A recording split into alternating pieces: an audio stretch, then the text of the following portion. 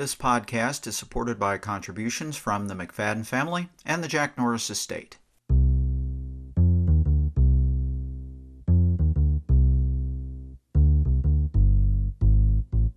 Hi, welcome to Ray County Voices, a news, sports, and entertainment podcast covering and commenting on the goings-on in Ray County, Missouri. I'm your host, Sean Roney of the Richmond News.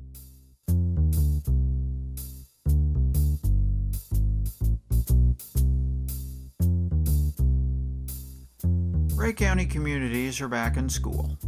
Hardin Central and Orick, two neighboring communities of Richmond that the Richmond News covers, started August 24th. Richmond started August 25th. I checked in with the superintendents of all three districts to get a sense of how the school year had begun, the coronavirus-related challenges they were facing, and a few other topics. I also checked in with one student athlete and one area football coach. I started August 28th by talking with Hardin Central Superintendent Trey Kavanaugh by phone. How'd the first day of school go? We've had a very successful first week. I'm very pleased. Some of the procedural things and changes that we put in place have been very effective. Some things we noticed weren't working as well, so we've made a few adjustments to that. But so far, everything's gone very well. What kind of procedurals have you put in place that you talked about? We have done some things with our food service as far as when the students will actually be eating. Instead, we're doing a lot of things in the classroom as opposed to gathering in a communal area. Also, we're screening students and staff upon entering the building in the mornings with temperature checks. And both those things, although we weren't used to it. Every day we do those things. The kids get more acclimated to it, and it's just become what the procedures are going to be this year. What were some things that weren't working as well that you ended up having to tweak? Well, we anticipated late spring and this summer that oftentimes when we have large gatherings, such in our gymnasium, maybe students are waiting to be released to go on to classes before school. We recognize that wouldn't be the safest element for them. And so that was an area that we knew that we were going to have to change. We anticipated some of those changes.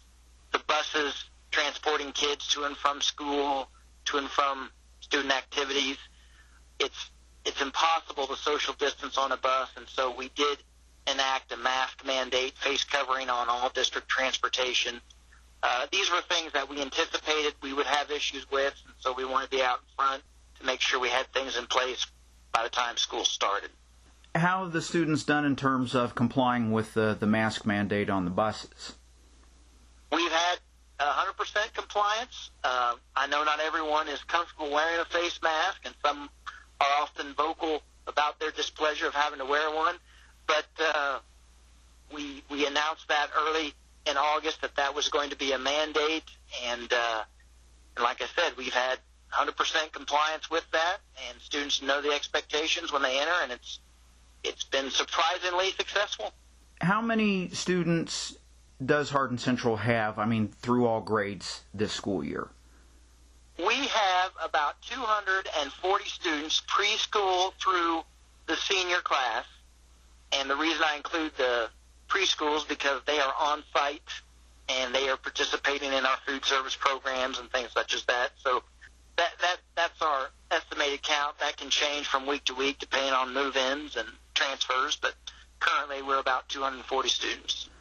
Of those roughly 240 students, how many of them are taking classes going to school, and how many of them are learning virtually?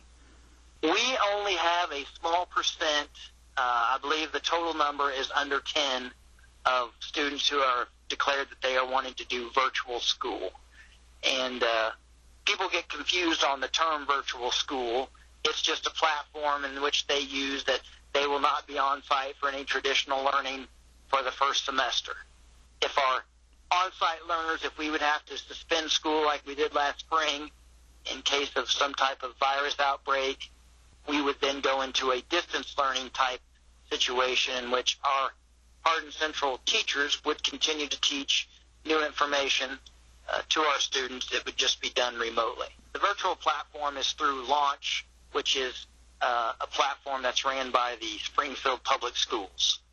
How has the virtual learning gone? Any technical issues? Any challenges with students keeping up so far, even though it's only the first week of the school year? We haven't seen technical issues yet, but what we did see was that the Launch platform was overwhelmed with the amount of learners statewide who wanted to participate.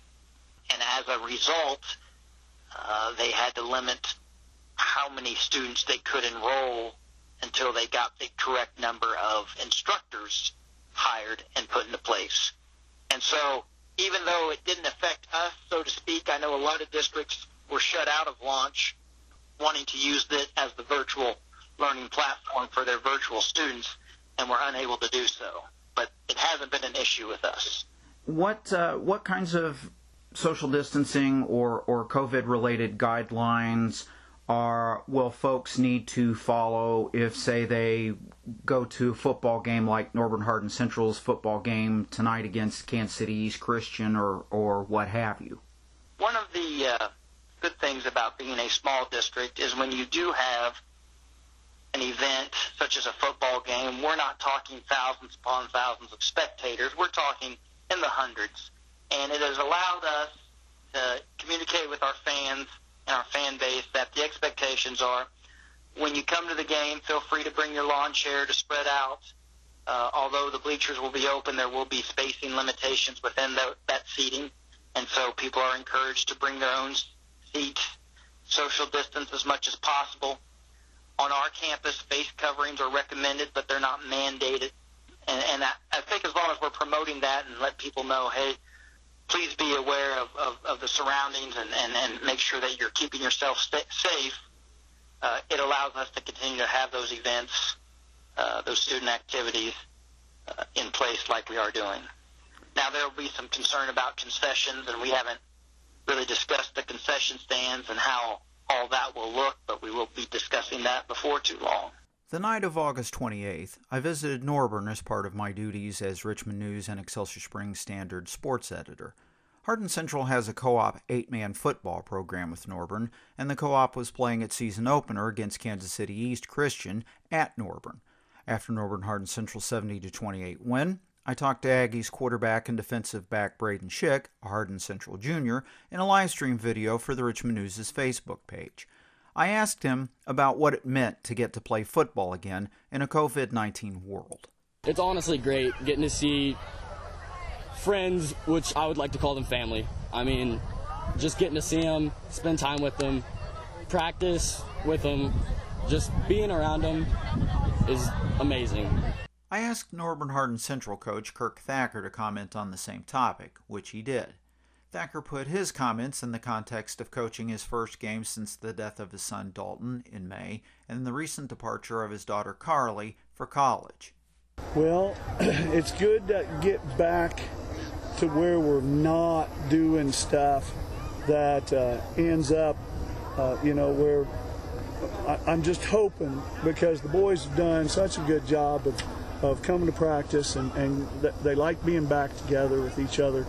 And they like the practice and the camaraderie. It's helped me staying at home, just my wife and I, now is not a lot of fun. And we don't, with this, it gets us back, gets our mind off of it.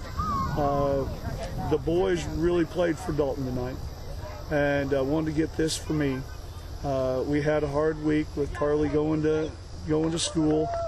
And they laid his tombstone this week. The boys went out last night to visit it, and yesterday was his birthday. And so I told them if they wanted to give him a birthday present, to get a win tonight. And by golly, that's all I heard the entire game. We're playing for Dalton. So I couldn't be happier with them, and I hope it carries over. Next up was Richmond Superintendent Greg Darling. When we spoke September 1st by phone, we touched on some of the same topics Superintendent Kavanaugh and I had discussed.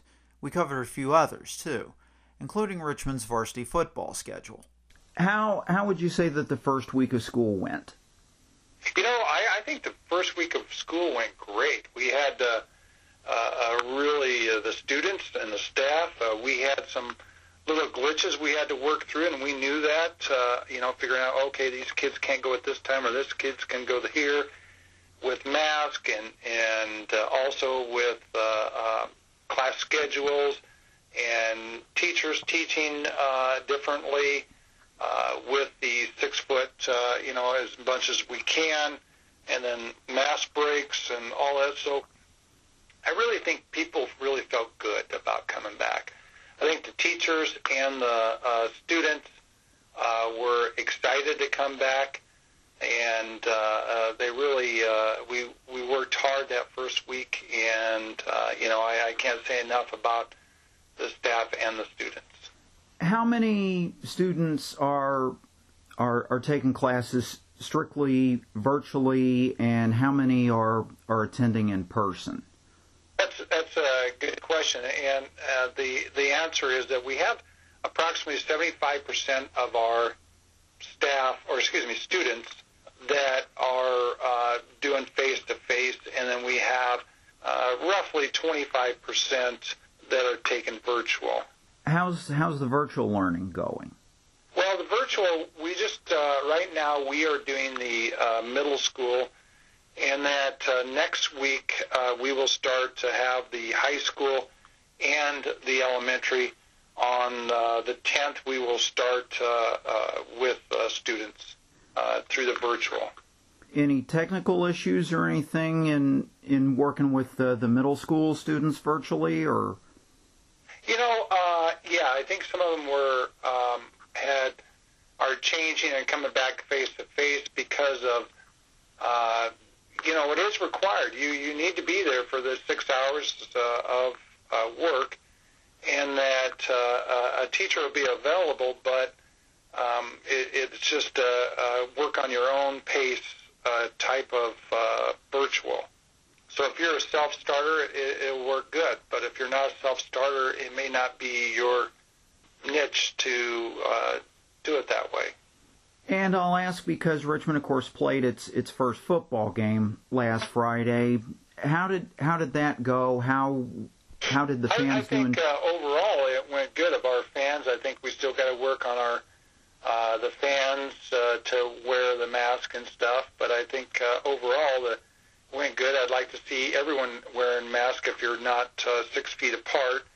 And it may be where the next game, I think we're going to look at restricting the next games coming up, so that we can do social distancing and stuff to make sure we can comply. And then probably new, and you may not know this, but right now we're self-quarantining the football team because there is some situation with Lathrop that we are quarantining because of the possibility of a number of the athletes for Lathrop were getting tested for COVID and have symptoms.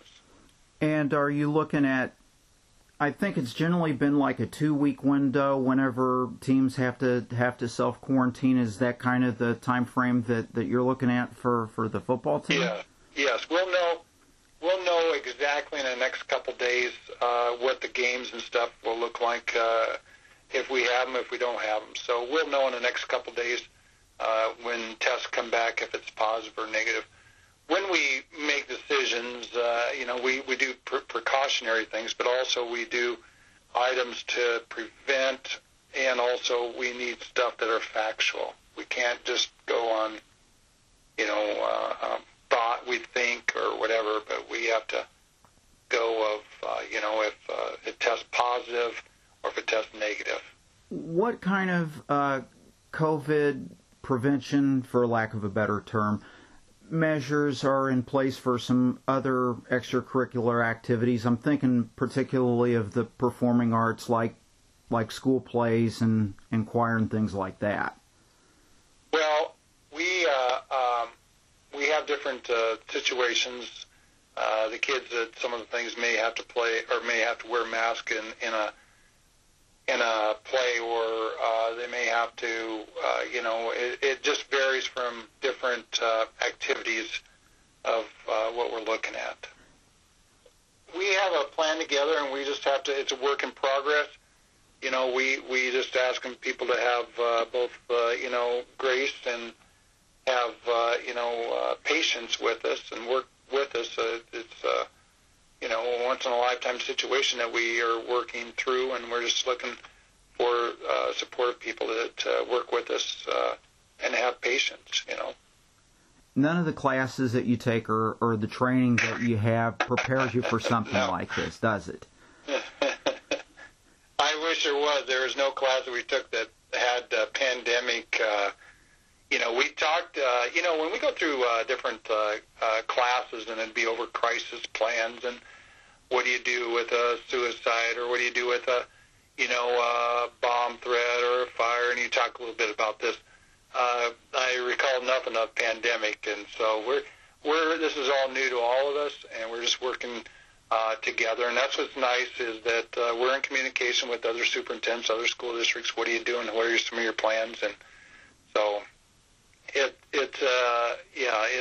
no, there isn't a class that we've taken to that, but we'll work through it. And that's the thing about people in the Midwest, is that we'll work through this. We'll put our head down. We'll work, try to solve it, and we'll get her done. A few notes before moving on to our final segment. Because of the team quarantine Superintendent Darling mentioned, Richmond did not play Oak Grove September 4th. The Spartans' September 11th meeting with visiting Fulton also was called. If Richmond had played Fulton, it would have been a rematch, you might say. The Spartans defeated Fulton in 1971 for the Class 3A state title. As this episode was about to go live, the Spartans were scheduled to play September 17th at Pembroke Hill, a private school in Kansas City, Missouri, near the Missouri-Kansas border. The non-conference meeting had originally been scheduled for September 18th. Moving from the football field back to the schoolhouse, we conclude this episode with a September 4th phone interview with Scott Archibald, superintendent of the Orick R11 School District. What kind of feedback have you received from administrators, students, parents about how school has gone so far? School's been great. I mean, we haven't really had much negative feedback at all. Everything's been pretty positive, from our teachers to our admin, parents. I mean, everybody I talked to, I think everybody's just glad we're in school, and I think that's where we're all at right now. We're just happy to be here. Any particular challenges you've had to deal with during these first 2 weeks because of COVID-19? No, not really. I mean, it was just adjustment. We have kids wearing, and staff are all wearing masks. So it's a little bit of adjustment on that, and the social distancing side of things. And I'd say we just we had it all lined up of what doors people were coming in, where our buses are coming, and different things. And everything's really run really, really smooth. I've been really happy with how everything has gone. Are basically all the student body attending classes in person? Do you have any students who are taking classes virtually? Yeah, we have some. Not very much. I mean, maybe total, I think is around 20.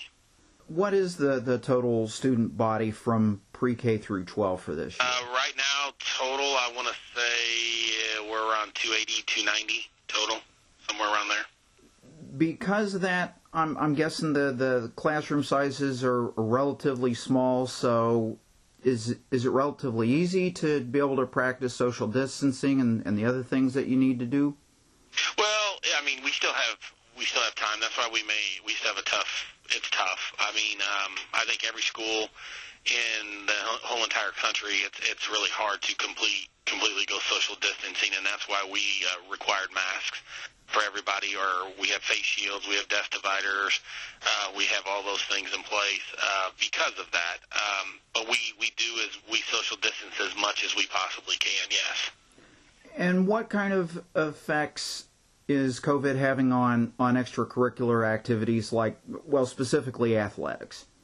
Well, right now, where we're going, we actually played our first football game last Friday night. We had our first volleyball game last night. We'll play our second football game tonight. So far for us, it hasn't affected us. I'm hoping it stays that way, but, I know there's other schools that are around us that have had it affect them.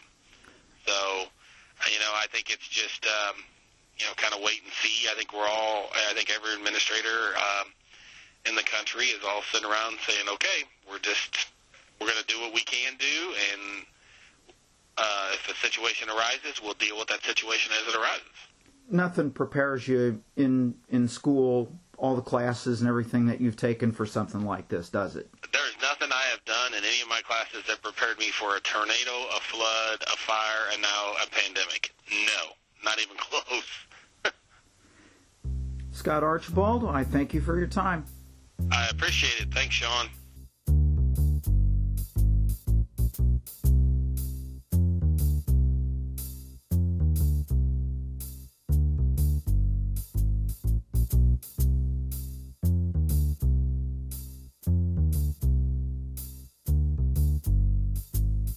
Quick note, I've posted links to the Braden Schick and Kurt Thacker live stream interviews in the description of this episode, posted on Buzzsprout.com and on other podcasting platforms.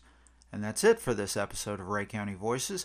Once again, I'm your host, Sean Roney. As was mentioned to open the episode, this podcast is supported by contributions from the McFadden family and the Jack Norris Estate.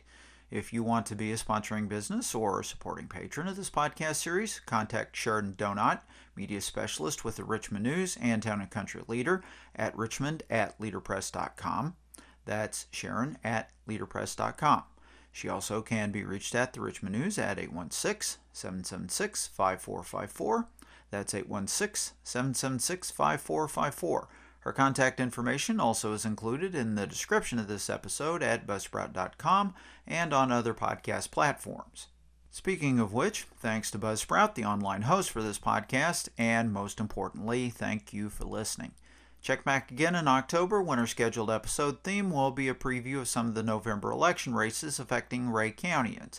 Until then, take care and stay safe.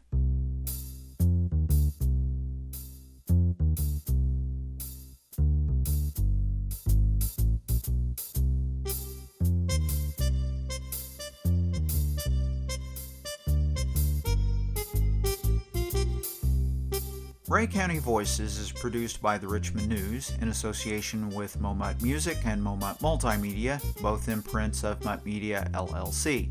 The executive producers are Brian Rice, Sharon Donat, and Sean Roney. It is scripted, directed, edited, and engineered by Sean Roney. Music for Ray County Voices is composed by Sean Roney and performed by the music collective Sacred and Secular. The copyright for this podcast is owned by the Richmond News, Momut Music, and Momut Multimedia. Any use of this podcast without the expressed written consent of the Richmond News, Momut Music, and Momut Multimedia is prohibited.